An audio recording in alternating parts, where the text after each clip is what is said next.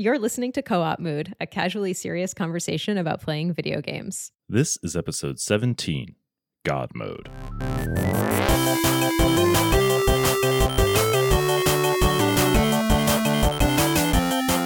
Lord Zeus, I bid you, please accept my humble offering for all you've done for me.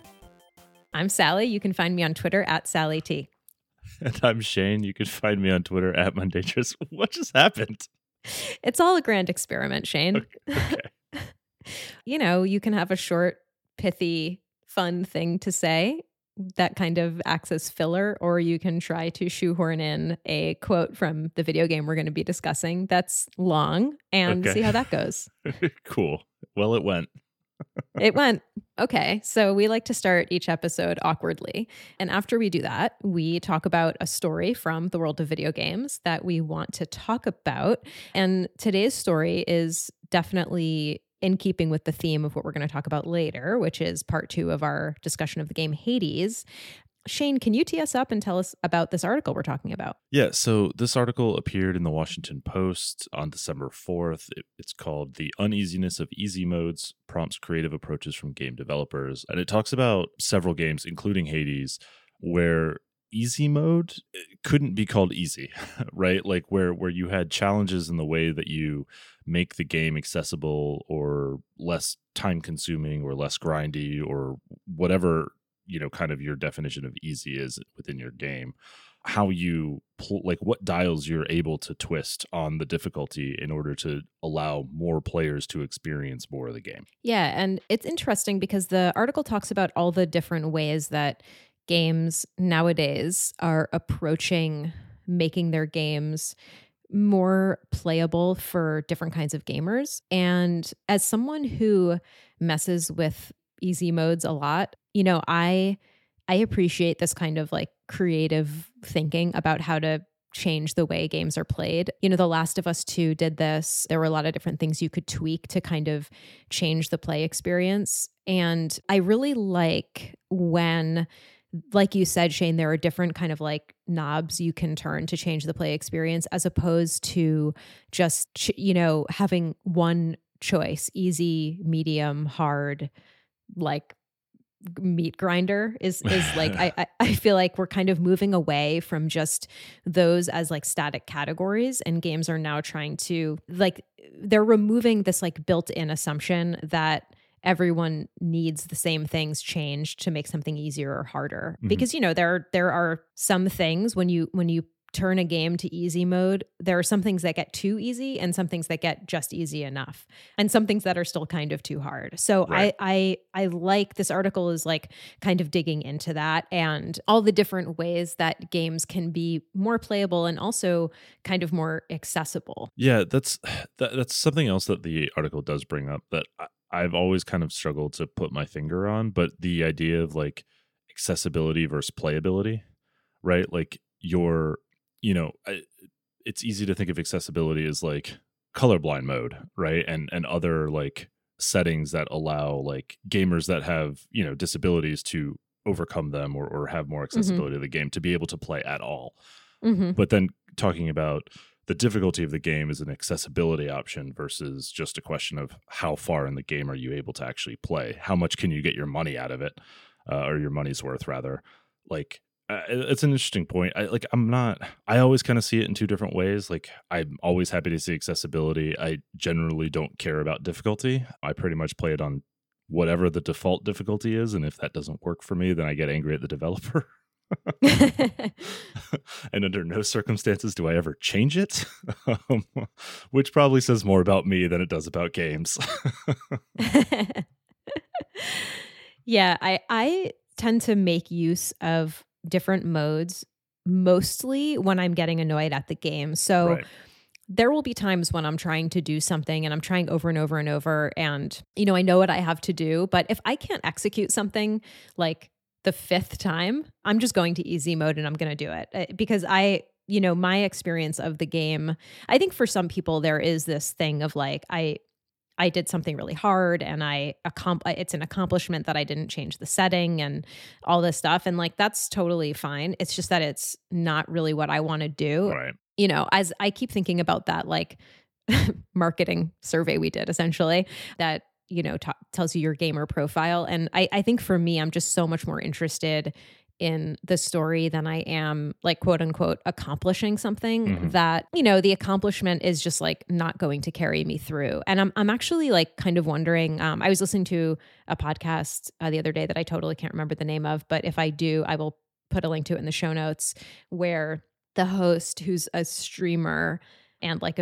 just like a personality in video games, was answering a question from one of their listeners that was like, do games like Bloodborne and Demon Souls, like games that are sort of famously difficult, has the time passed for those kinds of games? Like, can we just like live in a world where when people create games, they are keeping in mind all different kinds of gamers, and so they create those games so that no matter what kind of gamer you are, you have a chance of like playing the game and finishing it? And I thought the answer that this podcaster gave was really interesting, which was just sort of like, yes, I do think that is the world we should live in. And I used to be a get good person, and this game's not for you if it's not for you. But now I feel like that ends up like excluding a bunch of people who would otherwise maybe like to not only like play a game, but like be part of the conversation around a game. Because a lot of these games, being able to play them and talk about them mean that you're able to take part in like a discourse about video games, and being excluded from that may suck. So I don't know. I think it's I think it's also just, it makes games better when you can manipulate difficulty settings in different ways. It just gives you more ways of playing the game, which is cool.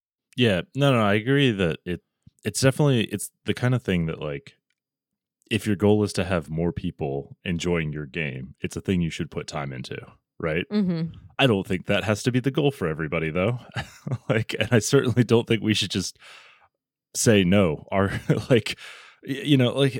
think of like, I don't have to play like NFL level football in order to appreciate watching football, right? You don't have to be an elite athlete in order to appreciate the Olympics, and you're still part of the discourse, right? So video games can easily go in that direction too, and we already understand how to cope with our own failings of our ability to click buttons. So I don't know, like, I hear that. Like, I think my biggest thing is like, I want easy mode to actually make the game easy to enjoy, not just easy to play. And I think that's an important distinction of like something like Hades, where like you still keep the core game experience. Whereas like a lot of games, especially older games, easy mode meant you just removed enemies, you removed challenges, you like got tool tips that solved puzzles for you or whatever. And like, you just weren't playing the game anymore. You were just kind of autopiloting through. And like, I'm really happy that like easy mode is, as I now advance into fatherhood with even less time to spend in video games, is now going to be there to like, meet me where I'm going. Totally. And not just be stuck like, okay, I'm never going to learn how to hit like the sequence of A, B, up and down in like the right sequence to get through this level, and then I'm screwed. Like, sorry, the rest of the game is just cut off to me. Totally. Yeah. And I mean, like, even with Hades, which I really like the God mode, but I have to say, like, it made the game easier for me, but not easy enough that I actually like moved through the game that well. Because basically with God mode, every time you die, you gain 2% damage resistance, starting with 20. So when you turn on God mode, the first time you die, your damage resistance is 20%. Then every time thereafter, it goes up 2%.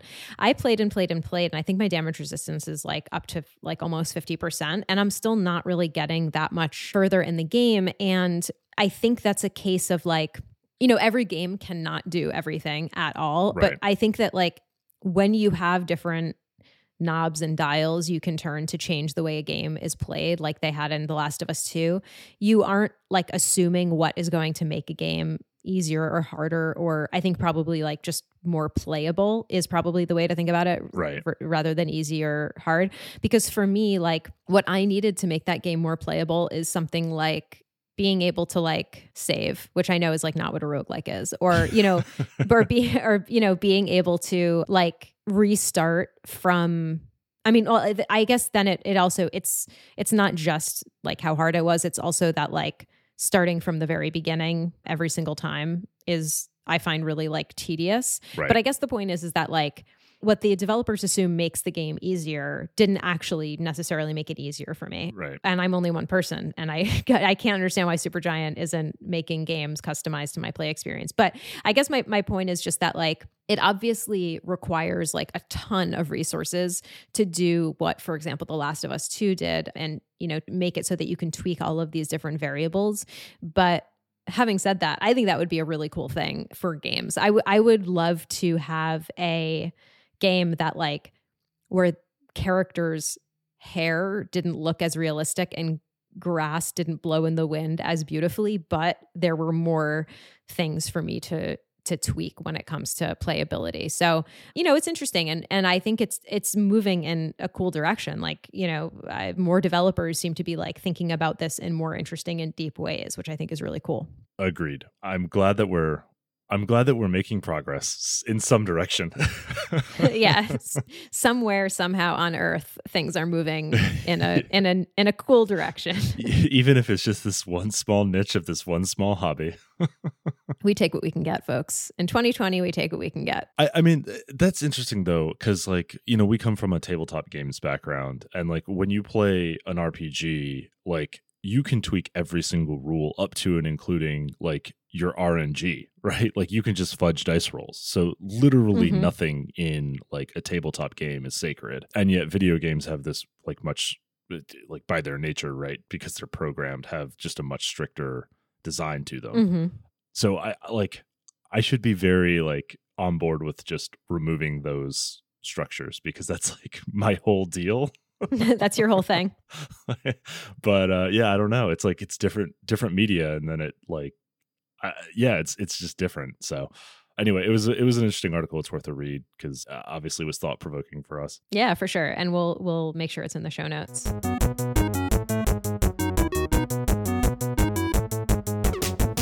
I think we should move on to what we're playing right now, because one of us is playing the most exciting video game of all. Shane, what are you playing lately? I'm playing Fatherhood.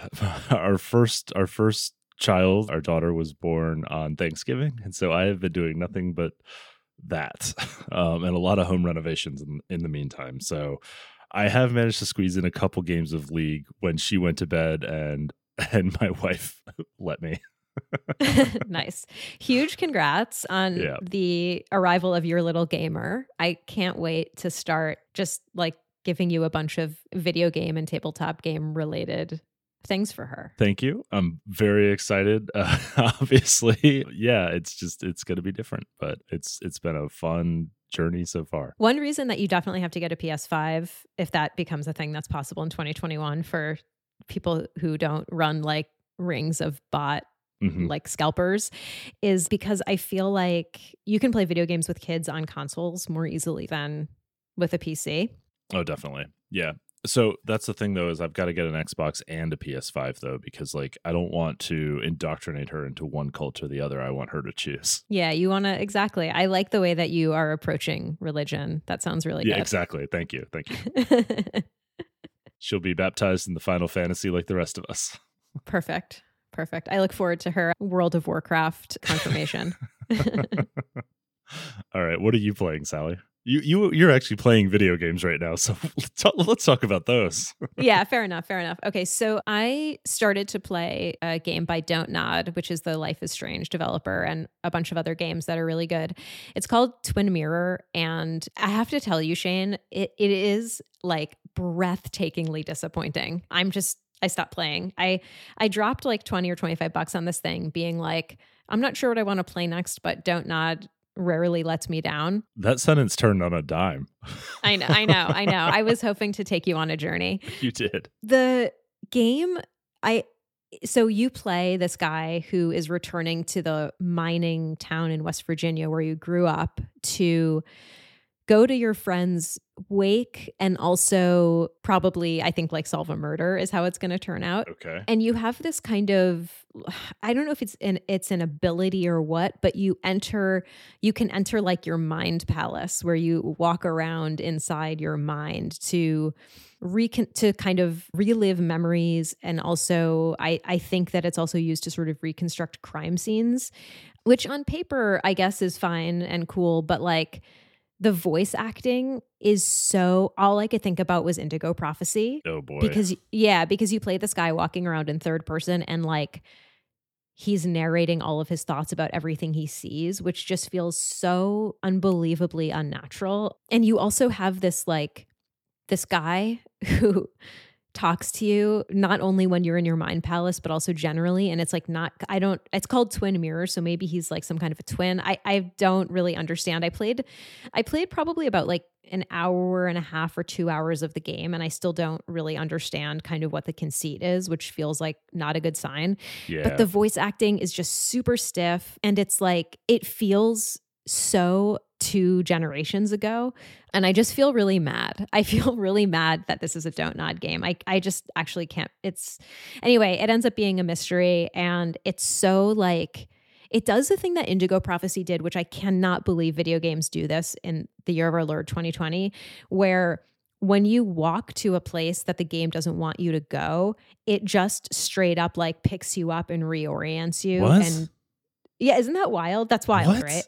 It's like not even like clever invisible walls. It just straight up like get reset on the track like Mario Kart. 100%. 100%. What And the I was just like, fuck?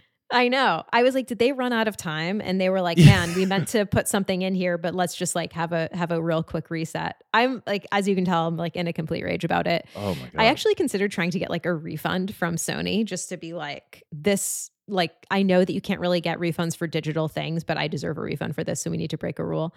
The other game I'm playing in my never ending quest to play a mystery game that like works as a mystery is Sherlock Holmes, The Devil's Daughter, which was on sale. Speaking of mind palaces. Yeah, I know. Yeah. And there is a mind palace like mechanic in this game as well. I haven't played that much of it. It's cool so far. It's definitely like, this is a game where I wish the easy and hard modes were better explained. Like you get a choice between like, I can't remember what it's called, but it's like amateur sleuth and like mastermind detective. And there's really no way of knowing what the difference is between those two modes. So I'm playing in hard mode because I do want to play this for like detective-y shit.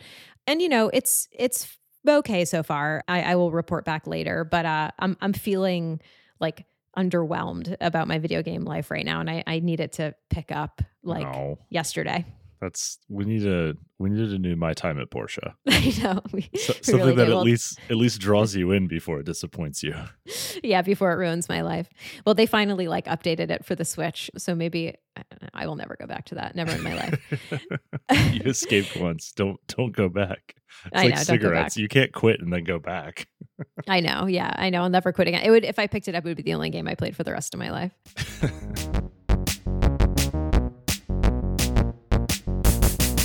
Let's talk about Hades, which if you haven't played, you may want to just like caution. We're probably going to do some spoiling here of the story. We did some spoiling in the last episode when we did our Hades Part 1 conversation where we talked about, you know, the gameplay loop and that kind of thing. But we're going to dig in even more. And we're going to just kind of talk about like, you know, now that we've played more of it, what worked, what doesn't work, what our playing experience was like overall, and anything that kind of stuck out about it. Shane, you have played a lot more Hades than I have, and you've also made a lot more progress in the game. Can you like kick us off and like, let's just talk about what our experience playing it was like overall? Yeah, sure. So what I really liked about Hades early on was that even though I was kind of doing the same thing every time, it didn't feel grindy because there were enough levers to pull, right? Like weapons, boons, the trinkets, things like that. Like, you know, you get a Daedalus hammer, you got to choose how to change your weapon, like all those kinds of things like kind of added up that it always felt like it was something new and fresh. After 40 plus runs, it's grindy. like I can see the field now.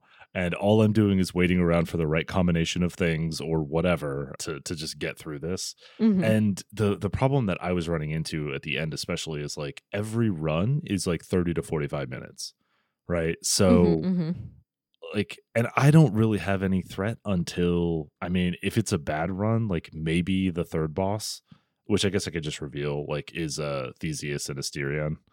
And then, like, you know, Hades is the final boss. And, like, yeah, I lose to Hades a lot, right?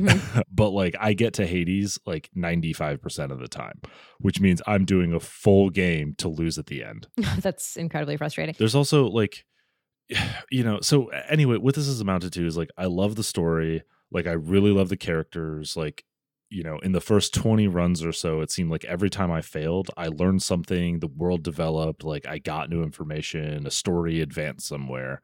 But like, I'm kind of at the point where all I'm doing is grinding out the game to get more nectar to give to whichever gods that I want to curry favor with to advance some other piece of it, like to get their companion or something to achieve some quest. Or I'm trying to just beat Hades so that I can finish the main story, which is getting back to Persephone and learning more about like why she left the underworld. Right. So like that's all. I know I need like 10 successful runs in order to get the full like story and ending and stuff. But like that's, you know, I think I finished 3 times, so I have to do it 7 more. That's a minimum of like over 3 hours that I have to be successful at. How many hours is going to take me to actually get those successful runs? Like, I don't know. I'm tempted to flip it to God mode, but I don't want to fail 6 times in order to get the DR high enough that I can just rattle off 7 straight wins. Like, so I'm kind of stuck and I'm very frustrated about it because I'm like pretty good at the game, even though it's a roguelike bullet hell. and I still keep hitting the last boss, and then like, you know, I fuck up one combination and I get comboed, and like all of a sudden my 120 health becomes 0 and I'm dead. God. Yeah. So I don't know. I hit the wall is what I'm saying, but like I really enjoyed it for the first like 25 to 30 runs before I hit that wall. Totally. Yeah, I think like that makes a lot of sense to me. My takeaway about this game is that it's a really cool and good game. It's just not for me because roguelikes are just really tough for me. Like, yeah. I just have a really hard time keeping with them because at a certain point, I just get bored of doing the same stuff over and over. And I'm just looking at my notes, and I used the phrase over and over like several times in my notes, which I think like lets you know how I feel about this, which is just that like, no matter how cool and interesting and stylish and horny a game is, I just at a certain point I just get bored. You know, I was really bad at this game. Like I did beat the first like mini boss once or twice, but then the idea of having to start all over, get to her again, maybe not beat her and keep going was really, I just like could not do it anymore. Yeah. And I think I'm just pretty bad at the game, because if I was better at the game, it would have taken me far fewer runs to get to her. So my fatigue with like that boss battle would have been way lower, and I wouldn't mind doing it again, and so on and so forth. But, you know, and I wrote here in the notes that roguelikes just aren't for me, with the exception of Slay the Spire, because I really like Slay the Spire. But even with that game, I never finished because I got to a point that I hit a wall, not of enjoyment. I actually never fatigued in terms of like enjoying the game, but I just wasn't getting better enough to get past. I think I would get past the first 2 levels or whatever they're called in Slay the Spire. Mm-hmm. And then I just really couldn't get any further than that. And I know that there's something that I'm not doing optimally in terms of like building a deck or whatever, but I could not for the life of me figure out what it was. So I just like stopped playing it. And that's like a little different than Hades, where, you know, there's far more story. There's just it's just a very like lush experience, like sensorially. But I just was so bad at it that I was getting bored really, really, really quickly. But I feel like I'm a really major outlier on this. I feel like this game is just universally beloved. No. That's it. Full stop, you know? Yeah.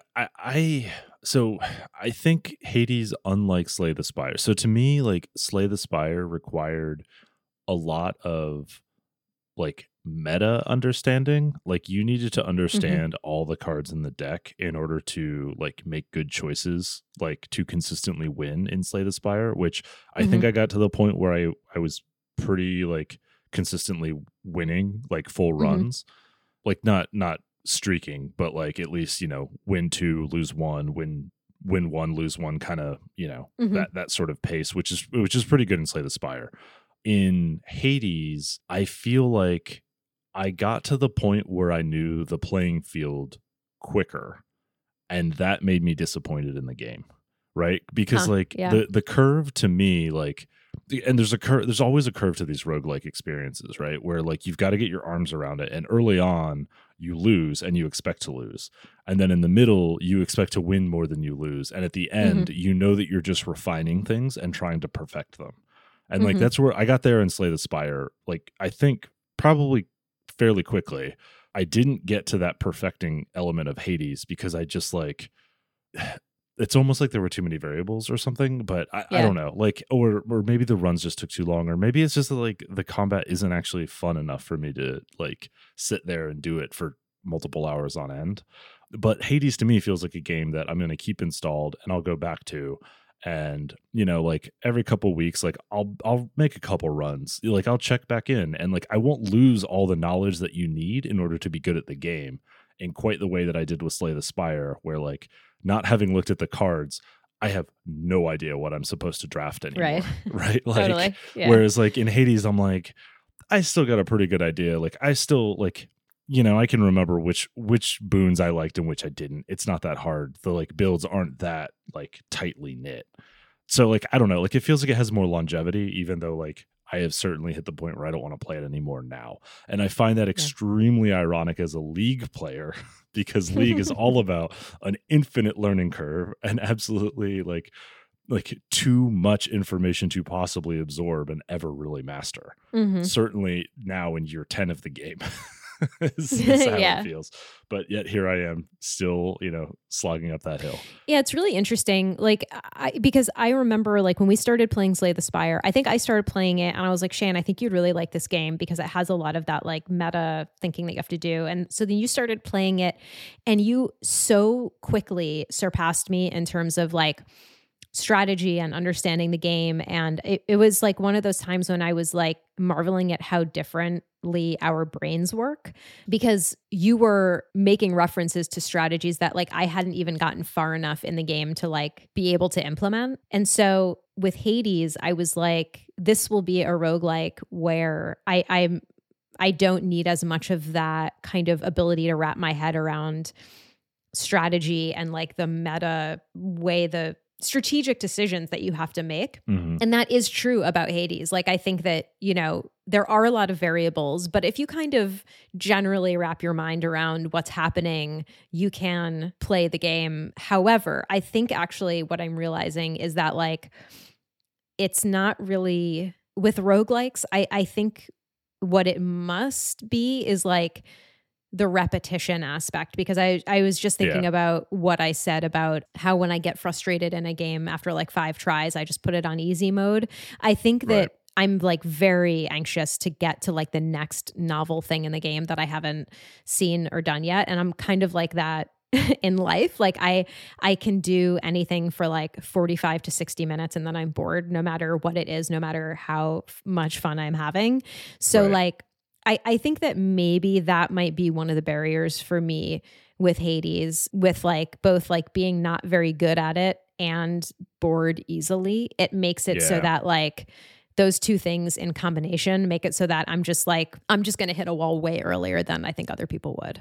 So I think to flip that around then, like the other way to look at Hades then is that like all the elements that aren't the core gameplay of Hades come together in a way that like kept you playing it for so much longer than you naturally would play any other game of this genre, right? 100% Because like fact. you doing this 20 times, like I agree is so out of character for you. Yeah, Like, 100%. me doing it 50 times is like, yeah, sure, whatever. Like he spent a week.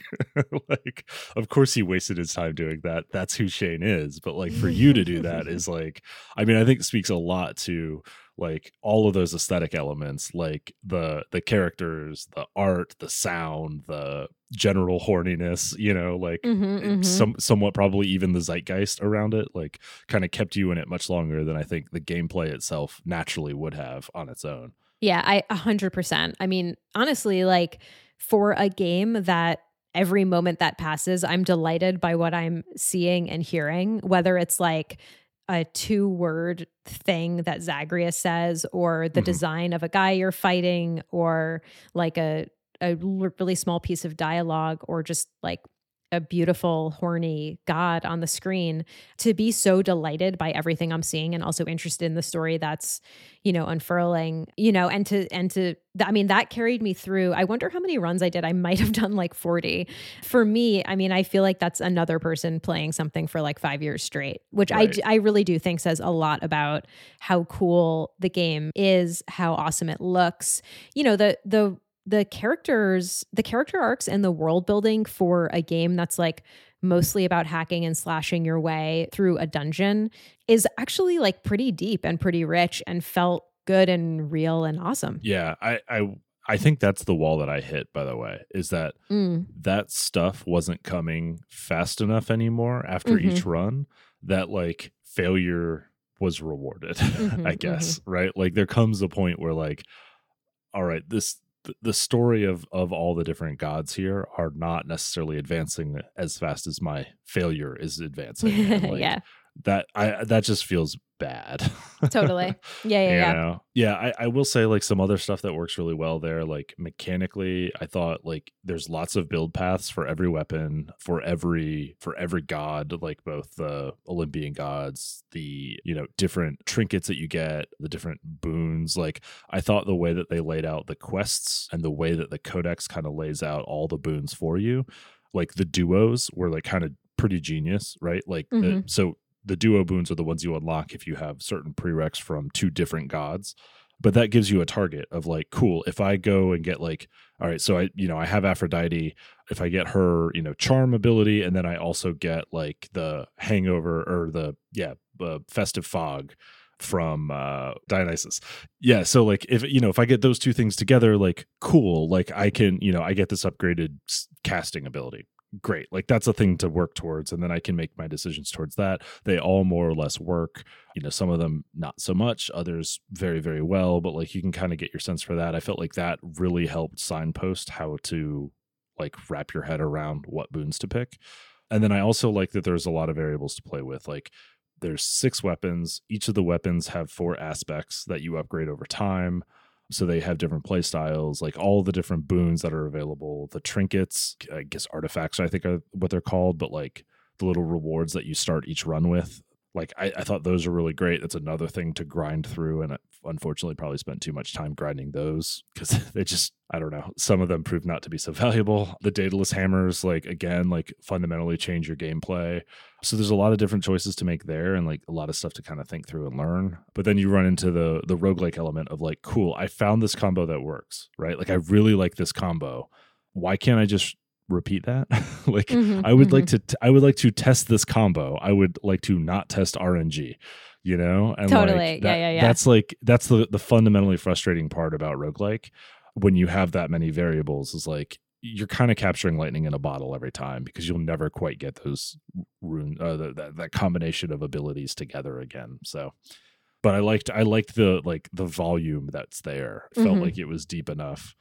So I really enjoyed that. Yeah, I totally agree with that. I think that actually this is a game that has so many different kind of variables built in that it almost functions as like not taking the place of like an easy mode or a hard mode, but I think that it actually makes it more playable than a lot of other roguelikes because there are so many builds that can work and so many different variables that you can use. I think though, the thing that again, like that sucks about roguelikes is that like, I would have a run where like I would get all the stuff I needed and I would beat Meg, and then the next run I wouldn't get any of the stuff I needed. But like those are the things that I got really good at. But it doesn't Right. matter because they may never come back. Yeah, you almost have to you have to advance your skill in literally everything at the same rate in order to consistently advance. And that's Right. very challenging if you have any playstyle preference. Like you have to be so versatile instead of being a specialist. It can be really, really challenging. I'm with you on that. That is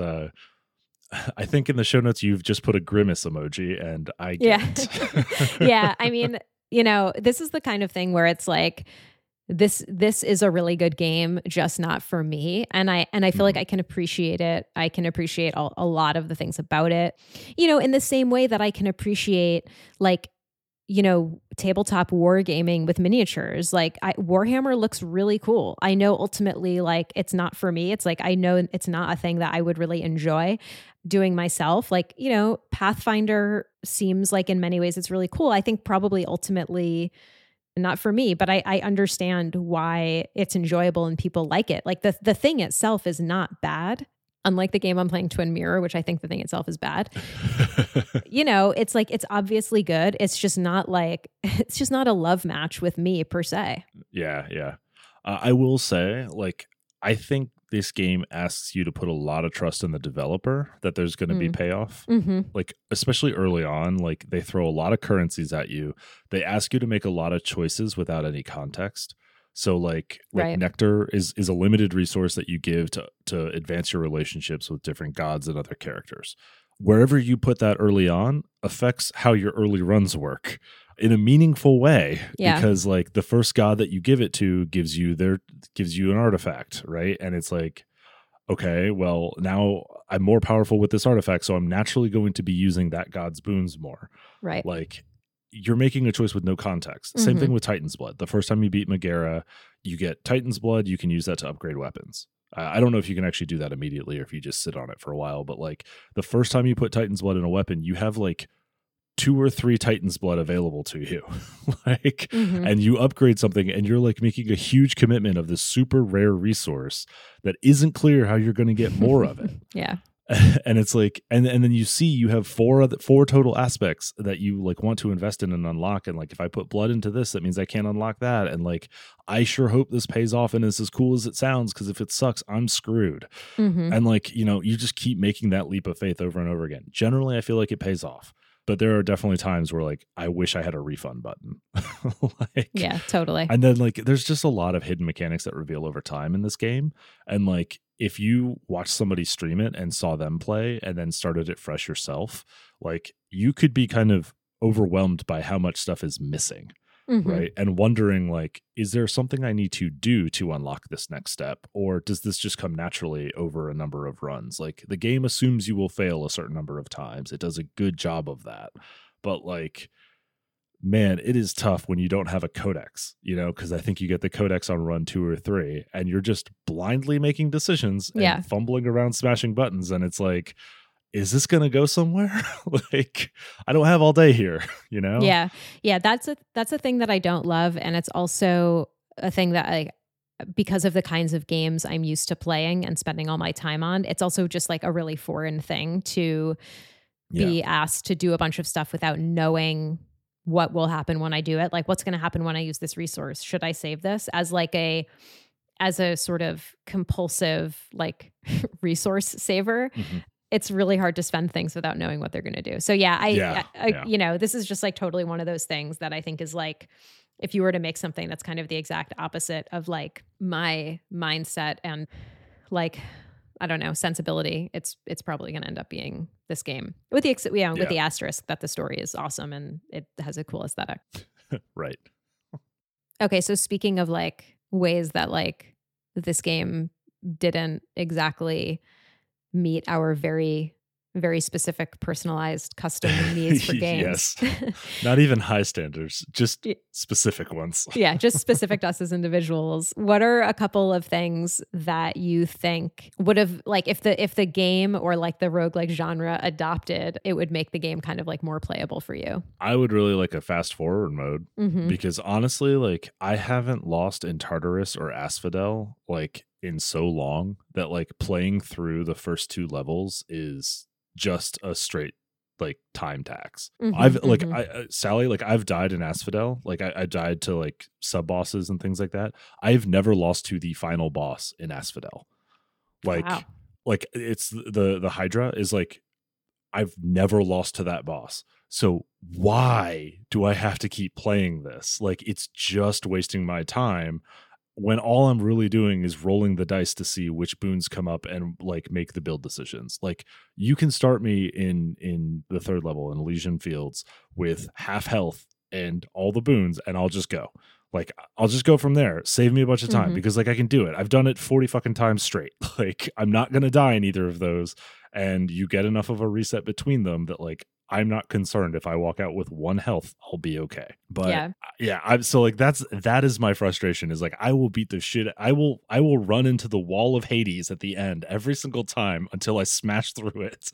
But like stop making me do Tartarus and Asphodel, please. Yeah, totally. I that seems totally reasonable to me when you're able to get that far. I feel like you should be able to be like, I've already paid the tax, so now I get to, I've paid the toll, so now I get to sail through this part. Yeah, there's the concept. That's the thing is there's like after you beat it, there's the concept of like raising your heat to make it more difficult, right? Like you've got a bunch of different levers you can pull to like reset the rewards.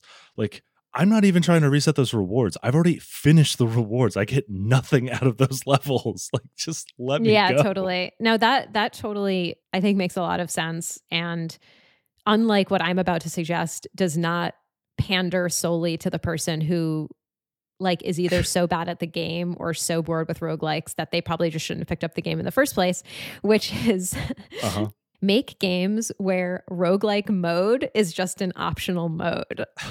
This is the rejection of Demon Souls as a concept that I just cannot get behind. I know. This is what we call utter premise rejection. How do we make this genre better? Make it a different genre.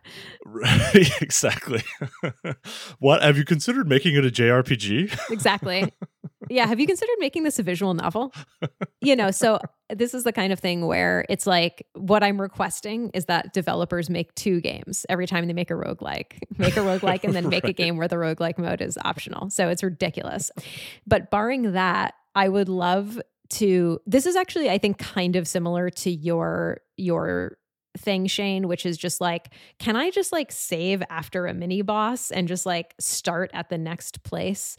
And again, I think this gets at the like for people who aren't good at the game and or are getting really bored, let me just save, which I understand defeats the purpose of a roguelike because you're supposed to not be able to like really continue with every build is like, well, that's not true. I was going to say every build is totally random, but that's not true because some of the things that you get carry over to the next one. But, nevertheless, it defeats the purpose of a roguelike. And yet, if I could have saved after Meg, I probably would have gotten a lot farther in the game. I would like to. I do think that would be a cool way of doing a story mode, right? Given that this is a story-driven game, like give us a story mode that is like, you can save after a boss. Like you can always, like you can checkpoint yourself.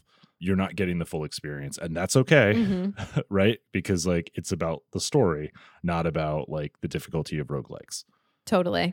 Why don't let's just like close out this Hades discussion with something that like really stuck out to us about the game, whether it's like a cool mechanic or like a particular moment. We've already like, I think that a lot of things in this game stuck out to both of us. I think we both like stipulate this is a dope game, but we each decided to just like pick a thing that stuck out extra for us. So Shane, what's yours? As usual, 2 things. So one, Eurydice's song. Oh, that's right. Which you have not gotten to, unfortunately. But it's called Good Riddance. Yeah, sorry, I just talked over it. You sent it to me, and it is fucking awesome. Yeah, so that song is like this haunting melody. It's so good. Like the story of Eurydice and Orpheus she's one of his. Orpheus is the court musician of Hades, and Eurydice is one of his muse, or is his muse, and also like his long lost lover.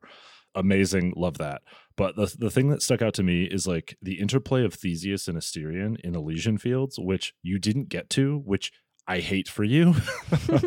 Because like so Theseus and Asterion are the Minotaur and obviously like the the prince who defeats the Minotaur. Mm-hmm. They fight in an arena, and they're the final boss of wow. Elysian Fields. They fight as a team, right? And so Theseus throws a spear at you and then holds up a shield, and then Asterion is a bull who charges into you and blah blah blah blah blah. Anyway, like Theseus is an unrepentant jerk off. Like he's the least likable character in the game. Zagreus doesn't like him, he doesn't like Zagreus. There's a moment, like the first time you get him low, he calls upon the Olympians for a boon himself, and then they start fighting you. How dare on his behalf. And like that's your reaction. That's literally Zagreus' really cool. reaction. It's like, what the fuck? That's not fair. That's cool. So there's that moment. Then later on, after you face them the first time, you can get Asterion as a mini boss, like a sub boss in Elysian Fields. And then you start to talk to Asterion, who's like, yeah, I mean, he's an asshole, but like, we're kind of a team. And like, you can, you have to fight and defeat Asterion, and then he leaves, and you see him again at the end, and like you talk shit, or Theseus talks shit to you, and Asterion is like, I mean, he's kind of okay. He's an okay guy. Like you might want to be, like he's a pretty good warrior. You should probably watch out for this guy. It's like, and it's like, but we got to fight. Oh man, that's so, like, cool. That that's little triangle is, it's so like, I don't know. It's so funny and cute. And like the moment, like the first time like Theseus called down, like he literally uses the call ability. Like, if you, call the god, like he gets the call ability. And like, it's such a like WTF moment for you and Zagreus. It's great. So I'm sorry that you didn't get to that, but it is one of my favorite. It sounds awesome. And I love when there is a genuinely surprising moment in a game. Because, like with anything that you do a lot of, it like the surprises feel rarer and rarer. So I think that's just like, it's just so fun to be like, oh my God, what's happening? Whoa, that's cool. Yeah. It's really cool. How about you? Yeah. So for me, like, honestly, like every time you restart a run, Zagreus gets dropped into Tartarus, which is the very first kind of like, I don't know, level that you need to beat. And him just dropping through the music and him dropping through, and he always says something like, he'll say something to the effect of like, here we go again. The fact that I played this game as many times as I did and as long as I did is like a testament to these little moments being just so cool and stylish and fun. And I was shocked on like the 15th time I got dropped into Tartarus that that moment still felt like awesome and cool and good. It's just like, it's 2 seconds. It's great. And it's like, harkens back to what we were saying before, that like, there's enough really cool stuff going on in this game. The score is fucking amazing. The voice acting is really good, that it got me through a lot of moments that should be either like, that should become boring far sooner than they did, or should just be kind of like whatever moments, and they're not whatever moments. And it kind of reminds me actually a little bit of in Watch Dogs Legion, which I've now finished, and it's not that good of a game. Every time you start the game after switching an operative, because the whole thing about Legion is that you have this like team and you switch between them. That makes sense. Yeah. Given the name now. Yeah, exactly. The scene starts with your character just a few seconds kind of doing something like looking at their phone or talking to someone, or just kind of like finishing up just some routine task they were doing. And it always feels really shoehorned in, and it feels like they're trying to make this character seem unique. And it's like I feel like I'm watching the developers try to make a moment, and it just doesn't feel like a moment. And that is like in stark contrast to this thing of Zagreus getting dropped into Tartarus, which if you're like me, you see a lot of times. And every single time it feels like a moment, even though what you're seeing and hearing is basically the same every time. And it's just like, this game is it's just very good. Yeah. There's definitely, I'm with you. Like, I feel that like, that sort of like your heart rate starts a little bit higher. You like kind of have to like shake out your neck, and you're like, all right, totally, let's do this. Back in the ring, like 100. One more go, Zagreus. %. Yeah, totally. Well, I mean, I think we did it. I think we talked about Hades like from every angle we possibly could. Is there anything else you want to add, Shane, before we close out the episode? Just let us know what you thought of this kind of 2-part format. If this was helpful, if you enjoyed kind of a deeper dive into one game, write us at Co-op Mood Pod or coopmoodpod@gmail.com. Yeah, and speaking of doing deeper dives into specific games, the next game that we're going to play and dive into is Hitman 2, which is available if you have a PS Now membership. I believe you can get it at a pretty good discount. And maybe, do you know what the deal is with it on Steam, Shane? I don't. I think that deal expired. There was a Black Friday, Cyber Monday deal, but I missed it, so I don't know what it was. Gotcha. Okay. So yeah, anyway, we're gonna dive deep into Hitman 2, and provided people are like into this format, we'll stick with it a little bit.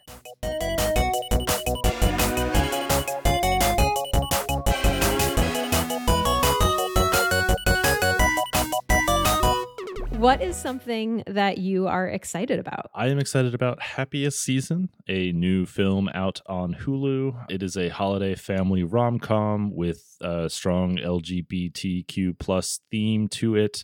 Stars Kristen Stewart, Mackenzie Davis, Aubrey Plaza, Allison Brie, and the real reason we're all here, the gem of our generation, Daniel Levy from Schitt's Creek fame. It's just it's your holiday rom-com, but with like kind of a younger and modern and, kind of telling, about family dynamics. And this one specifically is about a lesbian relationship and coming out and, all of those kind of themes. So it's very heartfelt, brought my wife to tears, made me a little sappy. So anyway, yeah, it was like for what it is, which is again a holiday family rom-com. It feels like a really good execution. That's awesome. I'm excited. I have not watched it yet. I've been saving it, and I'm going to watch it in the next like week or two. So I will report back. But I'm like a holiday season enthusiast. I can get into some winter holiday shit. So that sounds awesome. I could see this movie kind of like taking a spot on the shelf next to like Elf, in that like if it's the holidays, I gotta watch it. I gotta at least watch it once. Like it's just nice. It's just nice. Look, just nice is the genre that like I've been needing more of for this last 4 years. So I will take it. Right. So what are you excited about, Sally? So like many an Expanse TV show viewer before me, I have now started to read the first novel, which is called Leviathan Wakes. Interesting, because I had to read the TV show. I had to turn on captions or whatever, subtitles. Yes, that will happen with The Expanse. I've tried to watch it without subtitles and was like, nope, not a thing. So I'm about 100 pages into the first novel. I'm really, really liking it so far. I really hope I continue to like it. I feel very nervous because the last time I dipped my toes into like a universe with a lot of novels, it was A Song of Ice and Fire books. And that was fun, but also it really felt like a project I was undertaking. It was like my second job was to like get through all those books. And I really don't want to feel that way about The Expanse because I love the show. I think that like I can already tell that The Expanse is more readable than the books by our friend and yours, George R.R. Martin. So I think I'm going to be good. I hope I get through all of the books. There's a lot of them.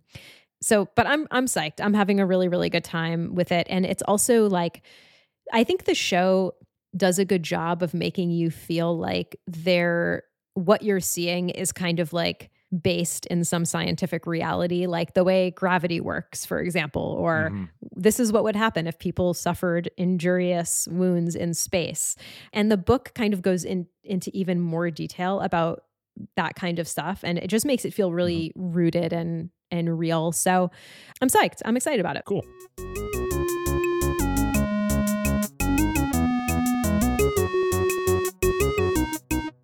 that is it for this episode. We did it. Please rate us and review us. It really would help us out. You can also follow us on Twitter at Co-op Mood Pod with no punctuation. And you can follow me at Mundangerous. That's MUN Dangerous. And you can follow me at Sally T. And you can also email us at coopmoodpod@gmail.com. And you can find us and other great gaming podcasts on the One Shot Network at oneshotpodcast.com.